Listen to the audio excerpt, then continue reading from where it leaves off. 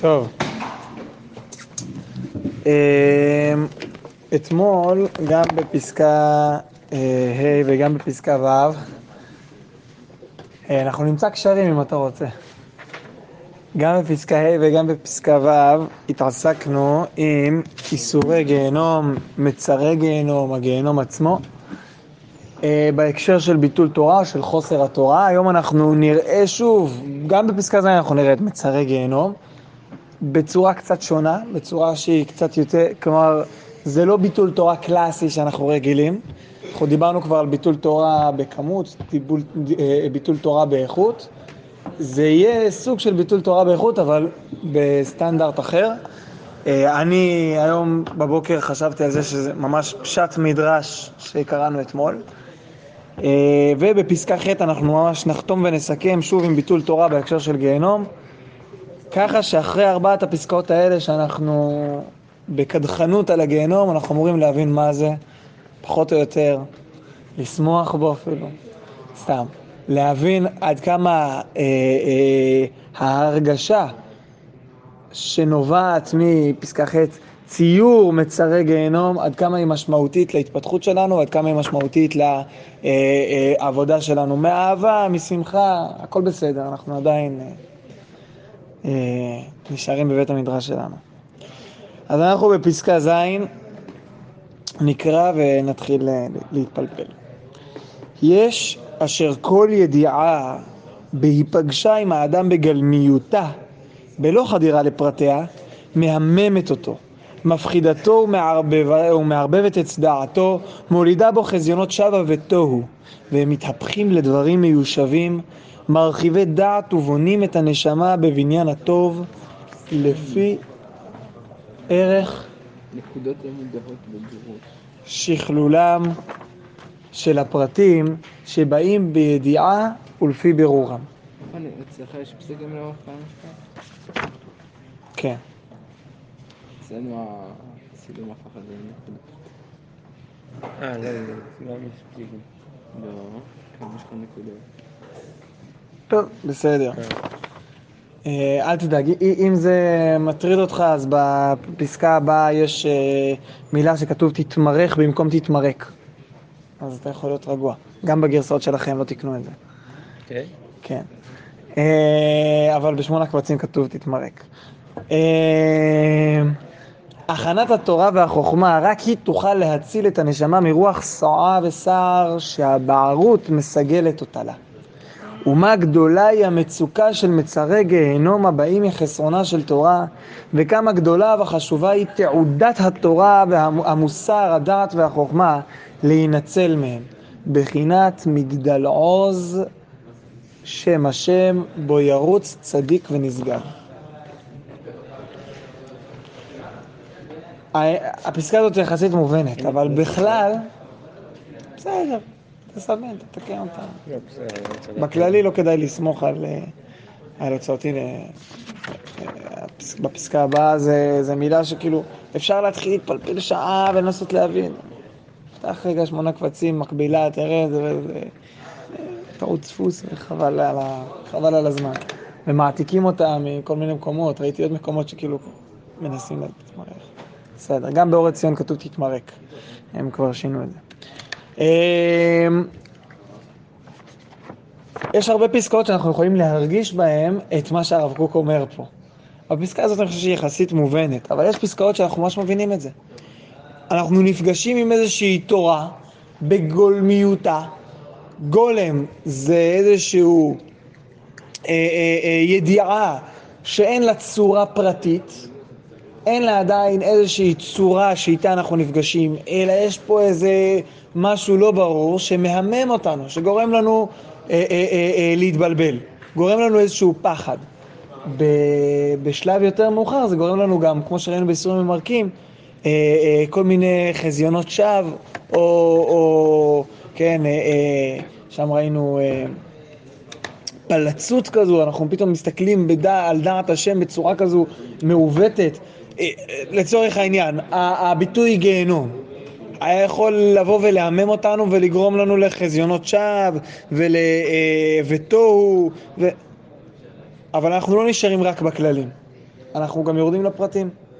אנחנו לא רק נפגשים עם הגולם, אנחנו מנסים להבין מהי הצורה ומנסים לפרק אותה. מנסים להיפגש איתה באמת.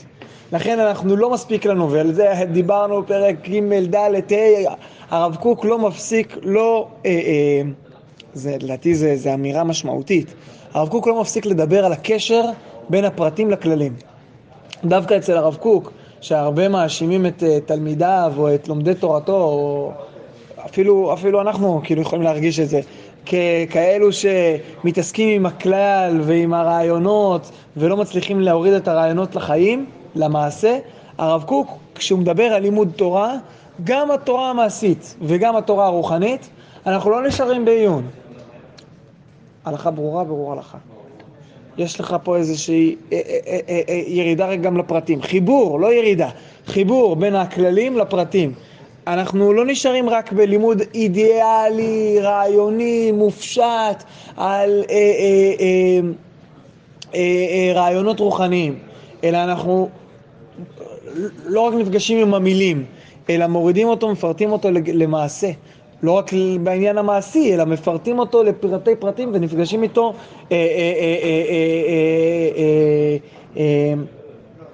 בכלי הקיבול המתאימים לנו, ולא רק כאידיאל רחוק ומרחף מלמעלה. אז גם פה, הרב קוק בתוך פרק של צער ביטול תורה בכלל, בא ומקשר לנו את פרקים ג' ד' ה'. בואו נדבר על פרט וכלל, על פרטים וכללים. בואו נדבר על חיבור של חיבור הפרטים וכללים. אוקיי, כשבן אדם נפגש רק עם הכלל, בלא חדירה לפרטיה, מהממת אותו, מפחידתו ומערבבת את דעתו, מולידה בו חזיונות שבתו, הרבה טעויות, הרבה עיוותים מכוח המפגש הזה עם אידיאל שהוא לא ברור, ואני לא מצליח לברר אותו, לא מצליח להוריד אותו לפרטים, להביא אותו למעשה. והמהלך של לימוד תורה הוא כזה שהם מתהפכים לדברים מיושבים, מרחיבי דעת ובונים את הנשמה בבניין הטוב, לפי ערך שכלולם של הפרטים שבאים בידיעה ולפי ברורם. כלומר, אנחנו לא נשארים שם, אלא לפי המידה שאני עוסק ולומד את הפרטים, ככה הכללים מתבררים, הפחד מסתלק, הפלצות מסתלקת, החזיונות שווא מסתלקים, ואני מתחיל להתיישב. זה היישוב. אוקיי. אם נסכם את זה במשפט אחד, הכנת התורה והחוכמה רק היא תוכל להציל את הנשמה מרוח סועה בשר שהבערות מסגלת אותה לה. רק אם אני אלמד תורה, אני אצליח להבין איך הפרטים האלו הם ההמשך, ההבנה, ההורדה של הכללים לידי מעשה. אני לא אפגש רק עם הכללים, אני לא אשאיר את זה באיזשהו משהו המום, אידאי, מופשט, רעיוני, שלא מצליח להתאפס במציאות. אני מצליח לחבר את זה למציאות. אוקיי, מה קשור לפרק שלנו? איך כל הדברים היפים האלה, פרטים, כללים, פחד, הימום, איך כל זה קשור לצער ביטול תורה? שימו לב, ופה זה נקודה מבהילה. ומה גדולה היא המצוקה של מיצרי גיהנם הבאים מחסרונה של תורה, וכמה גדולה וחשובה היא תעודת התורה, מוסר הדעת והחוכמה, להינצל מהם בחינת מגדל עוז שם השם בו ירוץ צדיק ונשגב. שם השם כבר אנחנו נזכרנו כמה פעמים שהכוונה לימוד תורה. מאיפה אנחנו יודעים? שם השם יקרא, יפה מאוד. המקור לברכות התורה, המקור לברכות התורה, כי שם השם יקרא. מה זה שם השם? ואהבו גודל אלוהינו. בעצם אנחנו מביאים גודל לאלוהינו, מברכים אותו על שאנחנו קוראים בשם השם. מה זה הקריאה בשם השם? זה לימוד תורה, כן? כל התורה כולה, שמותיו של הקדוש ברוך הוא, הזכרנו את זה כמה פעמים, בעלי הסוד מזכירים את זה, הרמב"ן מזכיר את זה הרבה פעמים, לא ניכנס לזה, זה פרק שלם, הקדשנו לזה פרק ה'. אוקיי, מה בעצם כתוב פה? יא חביבי, ביטול תורה יכול להיות גם אם אתה לומד 3 סדרים. ביטול תורה זה לא רק ביטול תורה בזמן, ואפילו זה לא ביטול תורה במובן הפשטני של האיכות, אלא יכול להיות שבן אדם עוסק בכללים ולא עוסק בפרטים, והוא מבטל תורה. מבטל תורה פעמיים. פעם אחת, כשהוא לא לומד את הפרטים עצמם, ופעם שנייה, כי זה מוביל אותו לביטול תורה גדול, כי זה מוביל אותו לפחד, לפלצות, וממילא זה גורם לברבור ובערות וכו' וכו'. אבל אנחנו מבינים שגם ביטול מחלק מהתורה, הוא ביטול תורה שקשור למצרי הגיהנם, זה חסרון תורה. ואני חושב שאם אנחנו חוזרים רגע למדרש הרב צבי יהודה ציין אתמול, זה ממש פשט, שימו לב, אני קורא שוב. אמר רבי ישמעאל, בואו ראה כמה קשה יום הדין, שעתיד הקדוש ברוך הוא לדון את כל העולם כולו בעמק יהושפט, וכיוון שתלמיד חכם בא לפניו, תלמיד חכם! למד תורה, ישב בישיבה, במצפה יריחו, 3 סדרים, עיון, ומגיע לפניו. אומר לו, כלום עסקת בתורה? אמר לו, הן. אומר לו, הקדוש ברוך הוא, הואיל והודית, אמור לפניי מה שקראת ומה ששנית. בוא, נעשה לך מבחן. יאללה, פתח ספר, בוא נלמד חברותה. מכאן אמרו, כל מה שקרא האדם יהיה תפוס בידו, ומה ששנת יהיה תפוס בידו, שלא תשיגהו בושה וכלימה ליום הדין. היה רבי ישמעאל אומר, ופה זה ההקשר שלנו, אוי לאותה בושה, אוי לאותה כלימה. ועל זה ביקש דוד מלך ישראל בסבב תחנונים לפני המקום, ואמר, שם בוקר תשמע קולי, ולמה? בא מי שיש בידו מקרא ואין בידו משנה, שימו לב, יש בידו מקרא, למד 3 סדרים מקרא, אבל אין בידו משנה. מה זה המשנה? מה המשנה באה לעשות למקרא? לקחת את הפסוקים שאנחנו לא יכולים לפסוק מהם תורה. אנחנו לא צדוקים ולא, לא יודע, כל מיני כתות במהלך הדורות שלקחו את תורה שבכתב בלבד, אלא המשנה באה ומורידה אותם למעשה, מורידה אותם לפרטים. הפסוקים הם כללים מסוימים, שהמשנה באה ונותנת להם ביטוי פרטי, בדקדוקים, בכל מצווה ועניין. אם התורה זה שערה, אז המשנה זה הררים, בסדר? המשנה באה ומפרטת. אבל מי שאומר יש בידי מקרא ואין בידי משנה, הקדוש ברוך הוא הופך את פניו ממנו, ומצרי גיהנום מתגברים בו כזאבי ערב. מתי מגיעים מצרי גיהנום? שאנחנו כבר הסברנו שמצרי גיהנום זה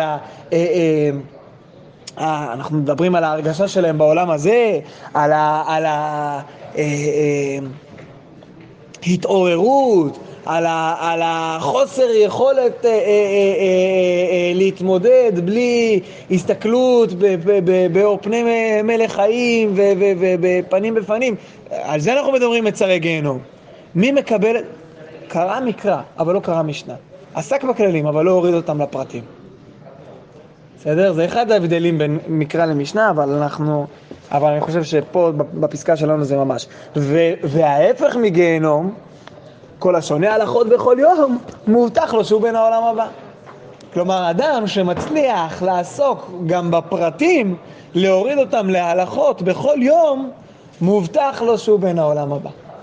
למה? כי העולם הבא, בעצם נקרא לזה ההפך מגיהנום, הוא מסוגל לקחת את הרעיונות הרוחניים האלה ולחיות אותם בצורה מעשית, בלי פחד ובלי בלבול ובלי הימום ובלי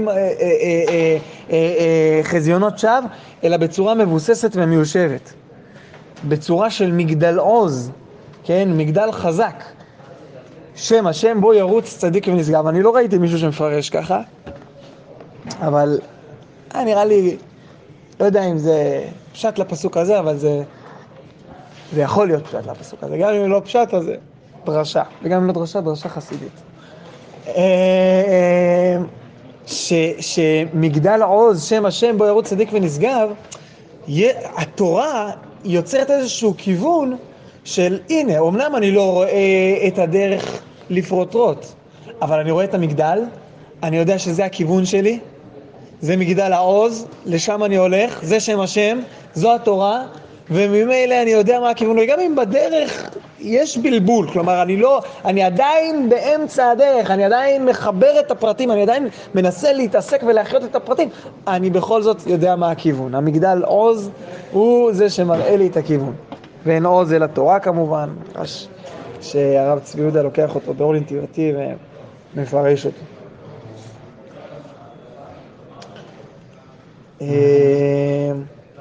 עד כאן. מה, יש רעיונות, הערות, או שרוצים שנסיים את הפרק? אפשר לי, אני לא חושב שזו פסקה שמאוד מסכמת, היא לא... אם יש פרטים בלי פלאג, גם בוא נגיד ככה, זה לא גורם לפחד, זה גורם ליובש. למה לא פחד? כי ממה הפחד נובע? ממה הפחד נובע? מחוסר הבהירות שאני לא יודע מה קורה פה. כשיש רק פרטים, אני יודע בדיוק מה קורה פה. אבל אני לא יודע מה הם מבטאים.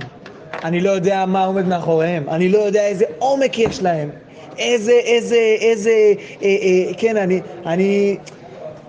אני עכשיו הולך פה באיזה שביל פרטי, קטן, מצומצם, בתוך איזה מסלול גדול. אני לא נמצא במקום שאני יכול להגיד, וואו, אני יודע שהשביל הזה זה חלק ממהלך שלם של מוביל אותי למעיין, שאליו אני בסוף רוצה להגיע. אני יודע מה שיש, מסתכל רק למטה, מה שיש זה בדיוק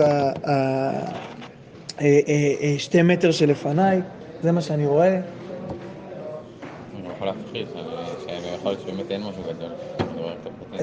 שוב, זה לא מתוך מקום של פחד, כי פחד הוא מחוסר ידע. אני חושב, כשאני יודע רק פרטים, אני חושב שאני יודע הכל. כי אין לי פה שום סוד, אין לי פה שום צורה מגולמת שאני לא מצליח לפרש אותה. יש לי פה, הכל ברור לי, הכל מונח לי מול העיניים. אני יודע משהו, לאן הוא מוביל, מה עומד מאחוריו, מה יש מתחתיי, זה אני לא יודע. בסדר? טוב, אני חושב שפסקה ח' מאוד מסכמת, וכן, יש בה מעט חידוש, אבל אני חושב שזה חידוש שאפשר לקלוט אותו גם בזריזות. יש שהאדם מרגיש את הצער הגדול על מיעוט התורה שלו, שבא מצד ביטול תורה וצמצום הדעת, המאפיל על אורה הרוחני של תורה, עד שיוכל לצייר את מצרי גיהנום שאוחזים את כל מי שריפה ידיו מן התורה. ומתוך החלחלה הגדולה שבציור זה, תתמרק נפשו משיגיה, ובהחילו להתאמץ בשקידתה של תורה המעשית והרוחנית, ירגיש את כל התואר הראוי לו לקבל מנועמה של תורה, וישוב אליו, דיברנו על תשובה, אור שכלו ועומק הרגשתו, שלוות נפשו וברק דמיונו, מצורפים עם כל המידות החמודות, שהן מכלל ברכת השם אשר עם אורה של תורה. אנחנו לא פוגשים פה את מצרי גיהנום כמו שפגשנו בשלושת הפסקאות הקודמות, אבל אנחנו פוגשים פה את הציור של מצרי גיהנום. שוב, החידוש במצרי גיהנום שאנחנו מדברים עליהם בעולם הזה, בצער ביטול תורה, מה הנקודה? שאני מצייר אותם, שאני מצליח לקלוט אותם ומשפיעים על החוויה שלי, וממילא הנפש שלי רוצה שינוי. הם מובילים אותי לשינוי. זה היתרון הגדול, דיברנו עליו מהרמח"ל, של גיהנום בעולם הזה. של איסורי גיהנום או מצרי גיהנום בעולם הזה. נתחיל. יש שהאדם מרגיש את הצער הגדול על מיעוט התורה שלו, אמרנו שנזכה, צריך פה רגישות רוחנית, פנימית, מאוד מאוד מאוד מדויקת, כדי להרגיש צער של מיעוט התורה. זה לא רק ביטול תורה, זה לא רק שאני לא לומד, אני מעטתי. אמרנו מעטתי באיכות, מעטתי בכמות, אני התעסקתי עם דברים שהם ביטול תורה, ופה כל אחד לפי כוחו, מה שאמרנו בפסקה ב', ואיך זה מסתדר עם מארג הערכים השלם שאנחנו מכירים, ושעוד נדבר עליהם, איך זה מסתדר עם לימוד ומעשה. בסדר, אחרי כל החשבונות הרבים אנחנו עומדים ואומרים מיעוט התורה, אפילו במשהו, איך אמרנו מהרמב"ם, יכלת להוסיף תוספת על הלימוד ולא הוספת.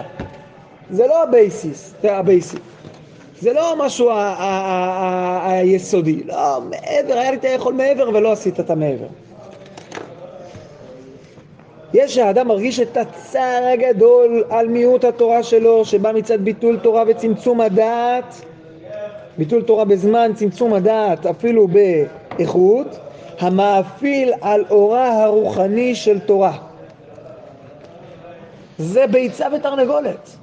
בסוף אני לא יכול, כן, אני חושב שהזכרנו, המשפט הזה. יותר גבינה, יותר חורים. יותר חורים, פחות גבינה. יותר גבינה, פחות גבינה. כן, בצרפתית זה נשמע טוב יותר. אבל כן, מדובר על הגבינה הזאת עם חורים שבסרטים ובציורים. ככל שיש לי יותר גבינה, אז יש לי יותר חורים. ככל שיש לי יותר חורים, אז יש לי פחות גבינה. אז ככל שיש לי יותר גבינה, אז יש לי פחות גבינה. הבנתם. הרעיון פה, בסופו של דבר זה מה שזה מוביל. אז יש לי יותר טשטוש בפרטי התורה, יותר הימום כזה, יותר ביטול תורה וצמצום הדעת, ביטול תורה בזמן, צמצום הדעת באיכות. אני ממילא גם מצליח פחות לקלוט את הקליטה הרוחנית הזאת. אז יש יותר חורים. אני מצליח פחות ללמוד את התורה. עד כדי כך שיוכל לצייר את מצרי גיהנום שאוחזים את כל מי שריפה ידיו מן התורה. עד כדי כך שאני יכול לצייר, כלומר, לתרגם, ציור, זה תרגום לדו-ממד. בעצם אני אוכל לשקף את כל החוויה של מצרי גיהנם, של מי שריפה ידיו מן התורה,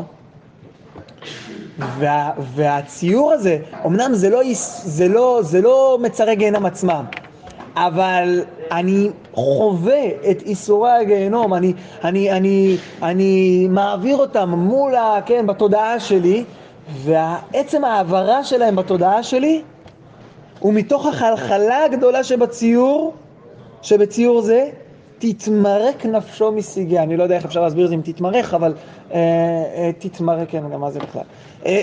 תתמרק, כן, תתנקה נפשו מסיגיה. מי שרוצה לציין, המקבילה של הפסקה הזו היא בשמונה קבצים ג' קפ"ח. כמובן כל הפסקאות האלה הן פסקאות מלוקטות של הרב צבי יהודה ליקט, לכן יש להם מקור במקומות אחרים. קורא הפסקאות של הרב קוק? באורות התורה. לעומת אורות התשובה לצורך העניין ששלושת פרקים ראשונים הרב קוק כתב בעצמו, ומשם ואילך זה ליקוד, אבל באורות התורה כל ליקוד, ולכן יש להם מקבילות ואפשר לפעמים להשתמש בזה. אם כבר בכלים עסקינן, אז זה כלי שאפשר לפעמים גם מתוך ההבדלים להבין מה החידוש או מה הפירוש הצבי יהודה בכל מיני מקומות. שבציור כן תתמרק נפשו מסיגיה. מעצם המפגש הזה עם רעיון שאני מתעסק פה עם מצרי גיהנם, יש פה, נולד מפה הסתר פנים, כן, נולד מפה איזושהי ניתוק בין הרצונות, הרצון הפנימי הרצון הרצוני, כן, אני מסכם פה את הפסקאות על הדרך. נולד פה איזשהו ניתוק בין כללים לפרטים. מתוך החלחלה הזו ממילא תתמרק נפשו מסיגיה. אנחנו עושים פה איזושהי תשובה, ובהחילו להתאמץ בשקידתה של תורה. זה לא חייב להיות שהכוונות ישר יתחברו, אבל קודם כל איך אנחנו נכנסים מתוך שקידה. השקידה, עצם העיסוק אפילו החיצוני, כמובן ששקידה זה פנימי יותר, זה בסוף חייב להיות לזה מנוע פנימי לאורך זמן, אבל אפילו התחלה של שקידה המעשית והרוחנית, כן, אפשר להקביל את זה להערכה ואמונה, ירגיש את כל התואר הראוי לו לקבל מנועמה של תורה. אנחנו מתעסקים בפרק הזה, אנחנו מתעסקים עם רגשות, עם חוויה. אנחנו דיברנו על חוויית הצער, זה הכותרת של הפרק. יא חביבי, אתה עושה תשובה, אותה תשובה שדיברנו עליה גם בפסקה ה', נכון? פסקה ה' או לפני כן, פסקה ד', כן, פסקה ד', אתה עושה תשובה, אתה גם תרגיש, אתה גם תחווה את התואר שהתשובה מביאה איתה. אתה גם תחווה את הנועם של התורה. אולי ההפך מצער, ביטול תורה, זה נועם התורה. וממילא, גם בפן הטכני, המעשי, ישוב אליו אור שכלו ועומק הרגשתו. הוא יצליח ללמוד תורה. הרי אנחנו אמרנו שביטול תורה אנחנו צריכים, כן, זה פסקה א', אנחנו צריכים לשים את האצבע, מה באמת גרם לביטול התורה הזה? מה הסיבה המונעת מדברי תורה לבוא בלב? ושם לשים את האצבע, ושם לשים את התיקון. ממילא השכל שב אליו, עומק הרגשתו, שלוות נפשו, אין פה פחד ואין פה איזשהו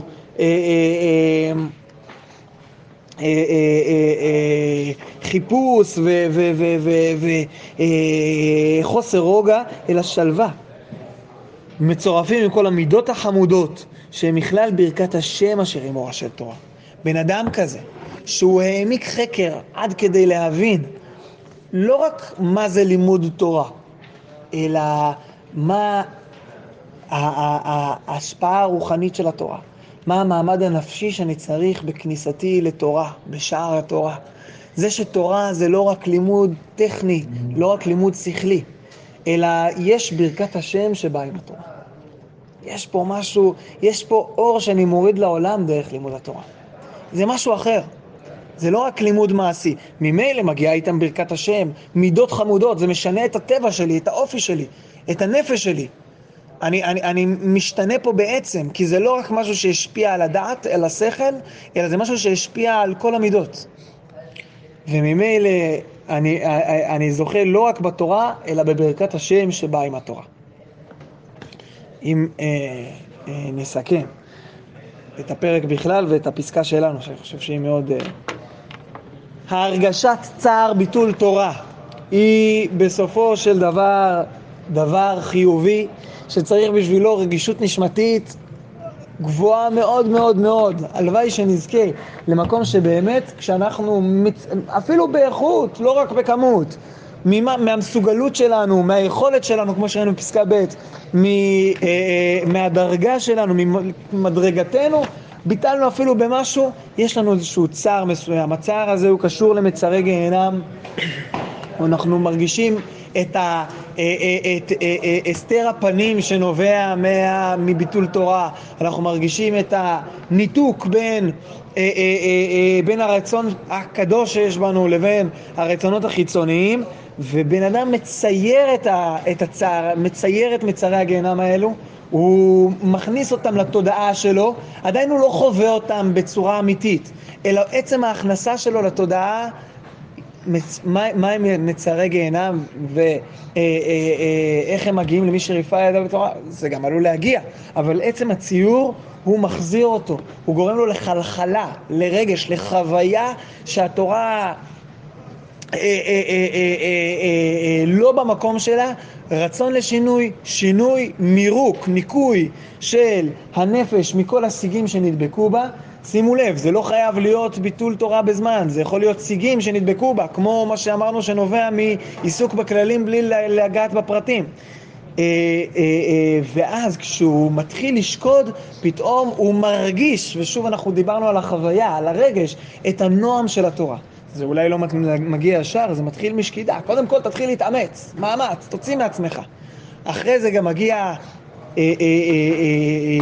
הרגשת תואר, נועם התורה, וממילא האדם שב לתורה לא רק מתוך השכל שלו, אלא מתוך חיבור של כל החיים שלו, כל חוויית החיים שלו, ממילא כל המידות שלו, ממילא ברכת השם שבאה עם התורה, והתורה הופכת להיות לא רק שכלית, אלא תורת השם תמימה, משיבת נפש, תורה שמשיבת את הנפש, שנזכה בעזרת השם לצער ביטול תורה, ושלא יהיה ביטול תורה. התחום שלו זה השקידה, זה כאילו הצעד שהוא עושה. הצעד שהוא עושה קודם כל, המירוק, הניקוי הזה,